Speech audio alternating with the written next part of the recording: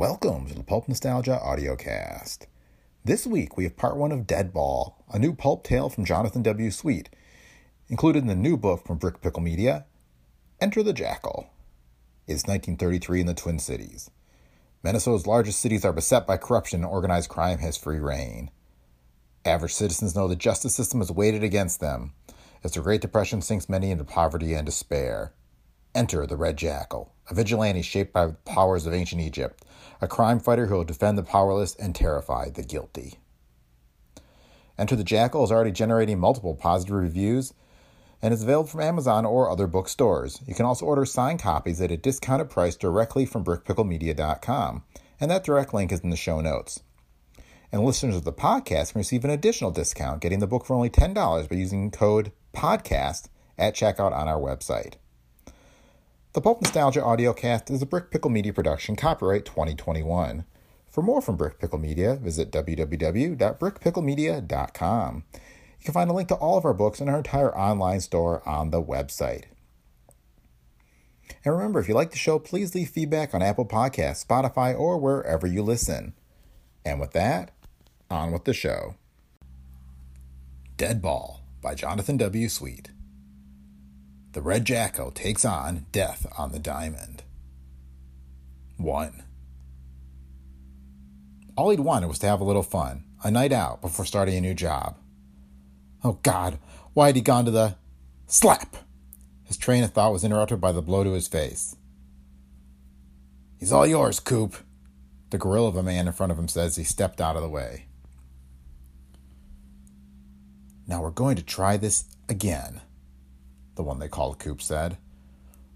Why were you at the Pines? And what were you doing listening to our little talk? I didn't hear a thing.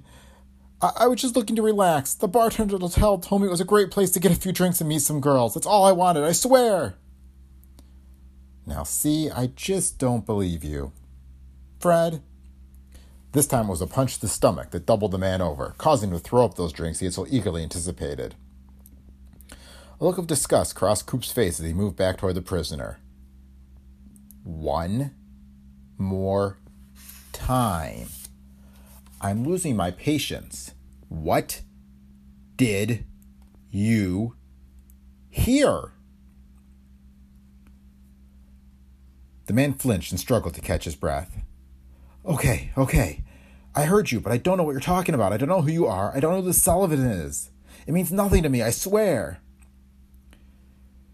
Coop nodded to Fred, who slipped out of the room. Coop would have been able to handle this Ruby if he hadn't been tied up. He could have left this to the boys, but sometimes you just have to take care of problems yourself. A good leader knows when to delegate and when to get hands-on, he thought to himself. He turned back to the bound man. Now see, that's much better. Relax, we're almost done here. He leaned in toward the man with a sinister smile that did nothing to improve his looks. It was easy to see why he was known in the underworld as simply creepy. Just one question left. Did you tell anyone about what you heard? One of the waitresses, maybe? A fellow gambler? A friendly girl at the bar? No, nobody knows. I won't tell a soul. I swear, you've got to believe me. Oh, I believe you, Coop said, nodding again to Fred, who had returned to the small room. Thank you, the man repeated as he looked up, only to notice what was in Fred's hand as he stepped out of the shadows. Looking down the barrel, he only had time to start a short prayer before everything went black. 2. 12 hours earlier. Strike 2! Ham briefly turned and glared at the umpire that had called the nasty curveball a strike before turning his attention back to the pitcher. The southpaw on the mound wiped the sweat off his forehead, checked the runner at first, and hurled a rocket of a fastball to the plate. Ham swung what was well behind the pitch as he heard it hit the catcher's glove. Strike 3! You're out! A few boos rang down from the stands as the home team went down to defeat, but not many fans had bothered to stay until the end of the 9-0 loss. The chilly, overcast May day had kept even most of the hardy baseball fans away from Lexington Park for that day's exhibition game. 2 who had ventured out were now standing behind home plate. The 2, while both bundled up, seemed a mismatched pair. One stood over 6 feet tall with handsome movie star looks that served him well in the Minneapolis social scene. The other was almost as wide as he was tall, barely topping 5 feet and tipping the scales well north of 200 pounds. "What did I tell you? This boy is something special," the shorter said, gesturing at the pitcher who was making his way in their direction.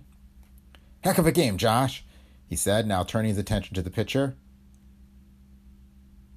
12 strikeouts, 3 hits? That's why you're going to be a star. Thank you, Mr. Moore. I've been better. I always pitch better when it gets warmer. It'll be plenty hot before you know it. This here is Mr. Blake Randolph," he said, indicating the other man. "He's from Brickton, just west of here. He owns the paper and radio station there. He's going to be one of the investors in the new team." "I'm thinking about it, Rob," Randolph interrupted. "I'm still not sure about putting a professional baseball team up on the iron range. I'm not sure about investing in any new business in this economy." "I'm not worried," Moore said. "Roosevelt's only been in office a couple of months and things are already getting better. This depression's going to be over in a year. When that happens, the resorts are going to start booming again." Moore was the owner of the Vermilion Bay Resort on northern Minnesota's Lake Ludlow, considered one of the finest walleye lakes in the state, if not the country. He'd also been a standout catcher, even playing a couple of years of professional ball. That was what had brought the New York native to Minnesota, where he played for the Virginia Ore Diggers of the state's Northern League. When the team folded in 1916, he stayed on the Iron Range. Before the Depression, he personally funded a rail line extension directly to his resort, an investment that almost sank his fortunes after the stock market crash. His latest idea to drive business to his lakeside resort was to host a baseball team on the grounds. "Josh, why don't you go ahead and go? I have some more I need to talk to Mr. Randolph about. The car is waiting to take you back to the Hopkins," Moore said, referring to the hotel the pitcher was using as a temporary home. "We've got breakfast at 8 tomorrow morning with Senator Charles, so keep the rabble-rousing to a minimum." "Yes, sir. See you tomorrow." "Where you been hiding him?" Randolph asked after Josh moved out of earshot. "He was playing town ball in Le Sueur. His older sister is the hostess at our restaurant and told me about him when I started talking about the baseball team. I checked him out last fall and liked what I saw." A note of desperation crept into Moore's voice. I need this, Blake. Everybody loves baseball. Even if it doesn't bring in the tourists, the locals will turn out. Cheap entertainment is important these days, and we don't have a lot of other options up there. Josh is an important part of those plans. You saw how good he is as a hitter and a pitcher. I've got him signed for this year, and that's probably all I'm going to get. As soon as word gets out about this kid, somebody's going to scoop him up. You know, I've seen them all. Gehrig, Hornsby, Walter Johnson. He's right up there." Randolph hated to see anyone in trouble. Too many of his friends had been laid low by this damn depression. He sure hoped Rob was right and Roosevelt could get things running again. It had gotten ugly out there. Luckily, the Randolph family had thus far weathered the depression better than most. That put him in a position to help those less fortunate, and the family had donated thousands of dollars to help fill food banks and fund other relief efforts. At the same time, it made him an obvious source of funding for anyone in trouble, a fact that was putting plenty of strain on his friendships with other businessmen.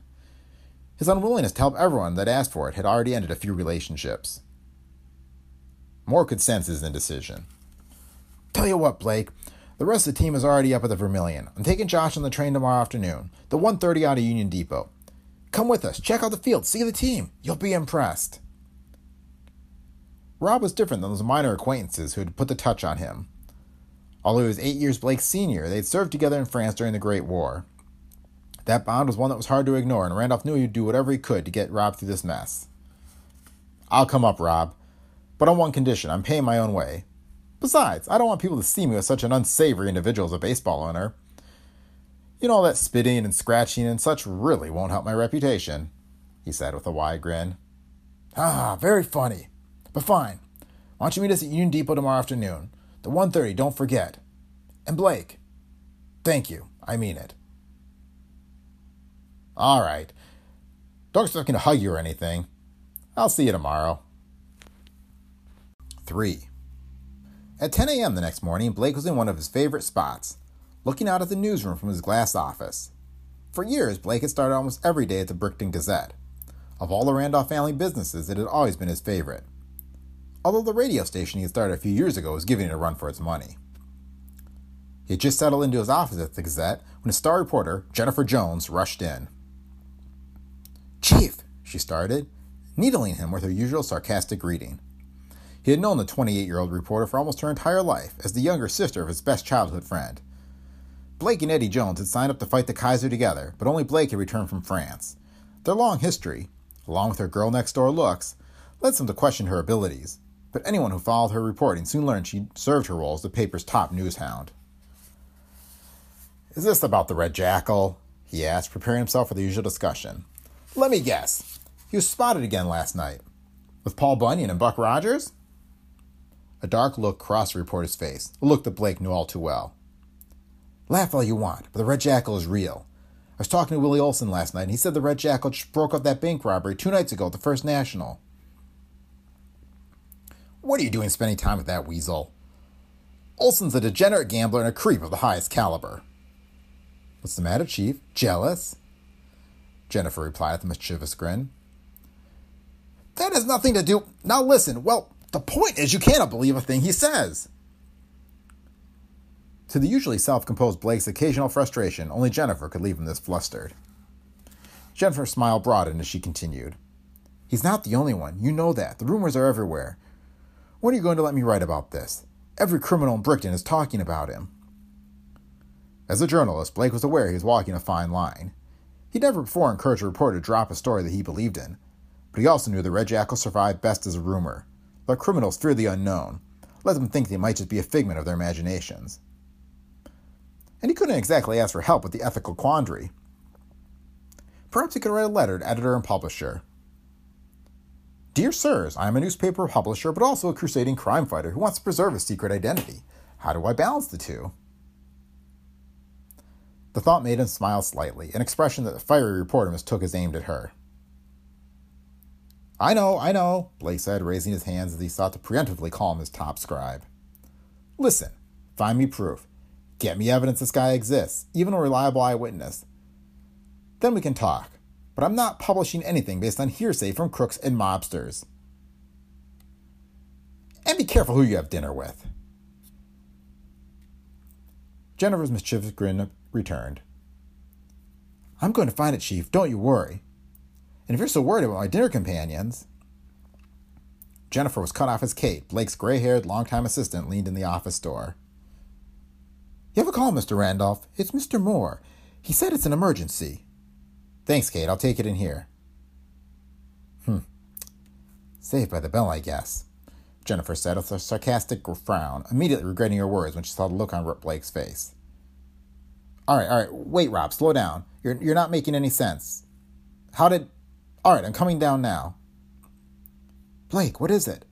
the concerned reporter asked, putting her hand on Blake's arm. Blake was already heading out the door as he answered. "That was Rob Moore. His star pitcher is dead."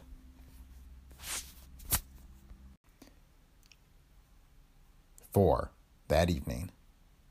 You will be blessed, and you will be cursed, but you will live." It had been nearly a decade since Blake had heard those words, and he still wasn't sure it was worth the trade-off. True, nobody else had survived the expedition, but at what cost? What had he given up for this cursed blessing? Motion near the entrance of the alley shook him out of his reverie. Focused on the task at hand. After meeting Moore at his office, it hadn't taken long to fill in the gaps. The Vermilion Bay Resort's star pitcher went out looking for some fun and got himself killed. The body, stripped of money and valuables, had been found in this alley near the Hopkins. The police had dismissed it as a robbery, just another rube who didn't know better than to watch himself in the city. The bartender at the Hopkins, a recent hire by the name of Tim O'Rourke, said that Josh had been buying drinks for the crowd in the hotel bar and generally flashing his newfound wealth. The assumption was that someone had decided to lure him out to the alley and take that money for himself. Then, the theory went, the intoxicated man decided to fight to keep his cash and came out on the losing end of a gunshot. It was a nice, clean package tied up with a ribbon for the local police. Still, there had been no blood, no evidence to suggest he had been killed here. A fact conveniently ignored by the investigating officers. New, reform-minded police officers and leadership were trying to clean up decades of corruption in the city, but much of the police force was still willing to take a payoff in the right situation. Blake's intuition, superhuman since that night in Egypt, told him it was worth coming back to the scene. It seemed that informed hunch had been right. The setting sun had left the alley mostly in shadow, but he had no trouble making out a figure slinking down the alley. The Red Jackal leapt from his perch atop the fire escape and landed behind the presumably homeless man, cutting off any avenue of egress. "What? The man squealed in fear. Be calm, friend. The innocent have nothing to fear from the red jackal, he said, looking the man square in his eyes.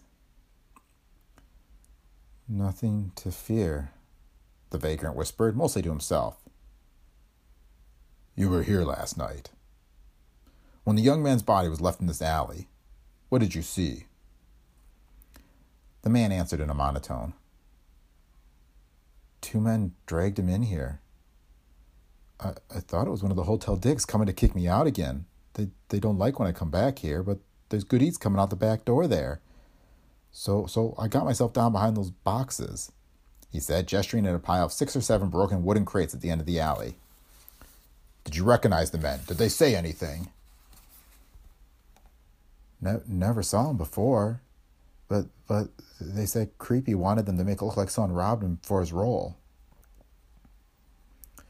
The jackal grimaced at the comment. I knew there was more to this than that bartender said. Cooper. That animal is a scourge to this entire community.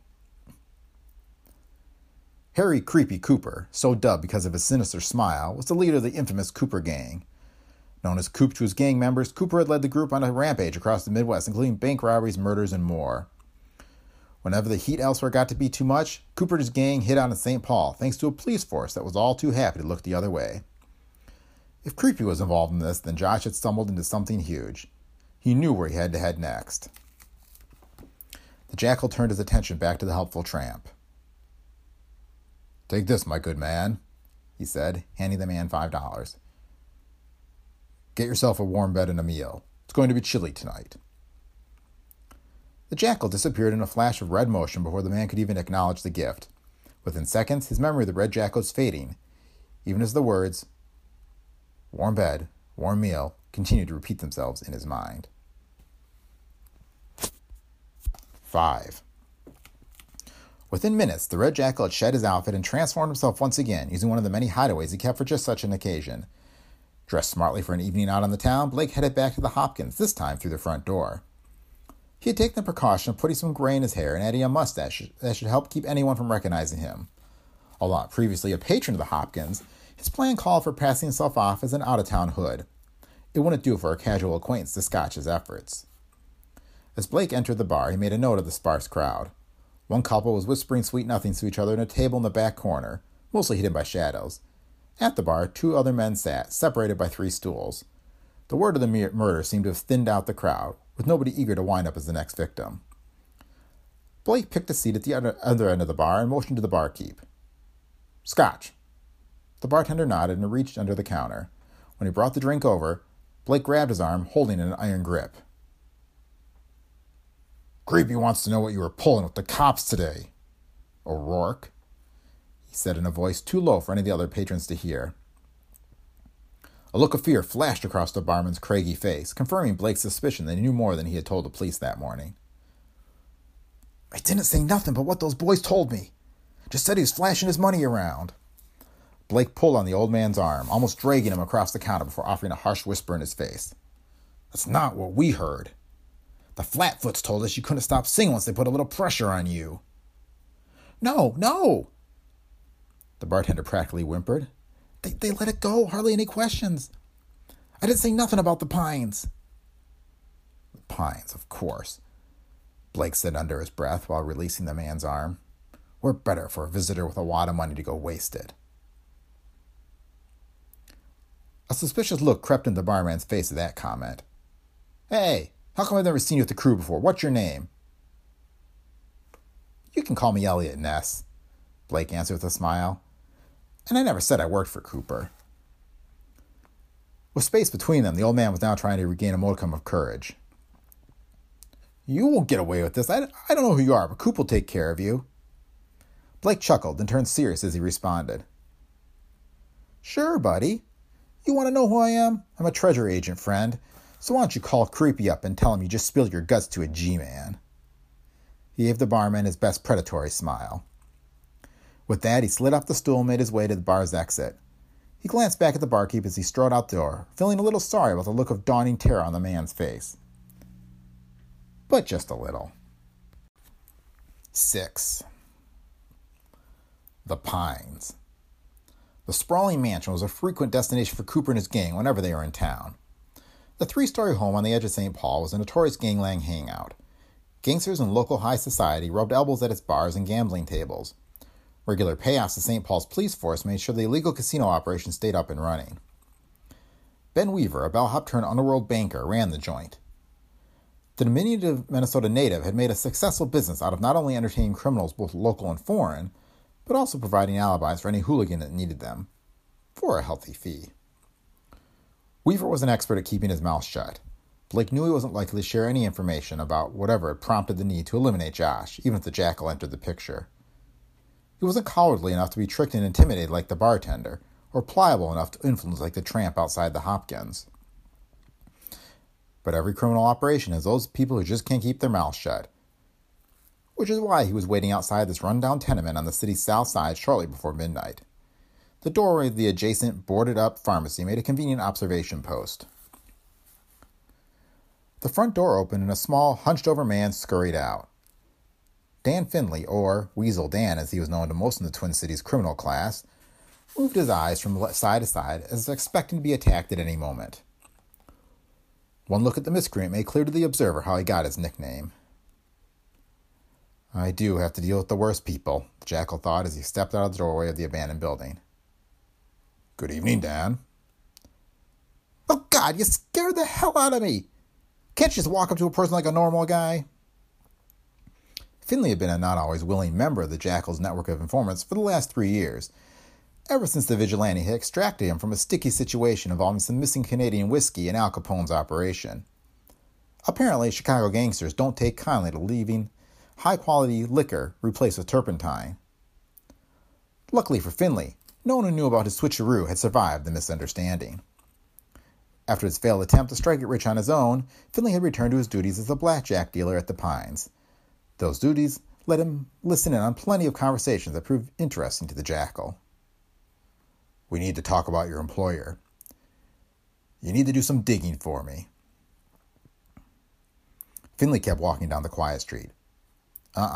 Now's not the best time. Everyone's really jumpy over there. Something's going on.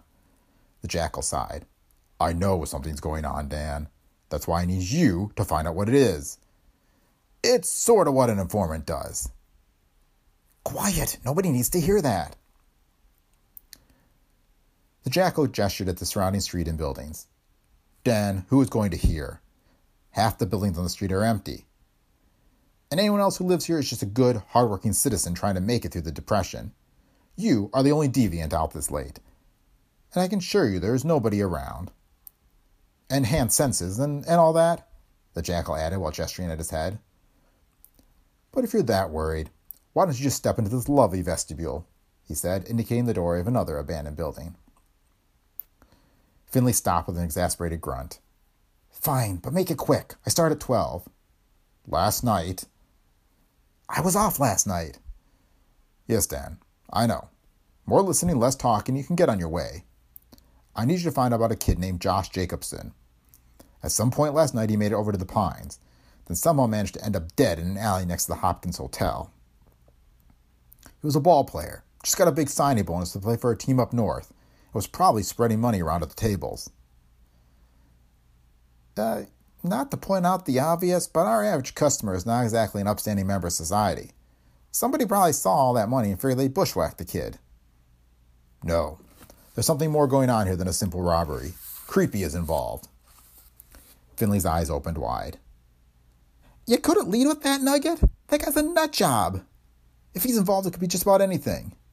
The Jackal nodded. I know.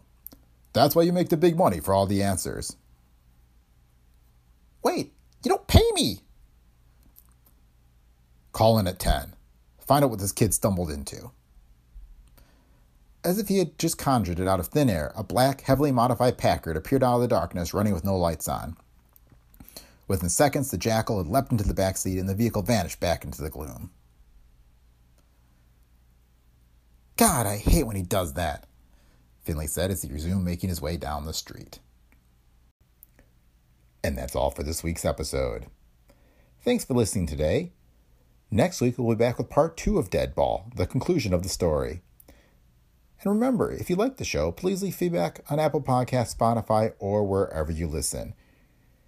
Your reviews help other listeners find us and grow the podcast. Thanks and have a great week.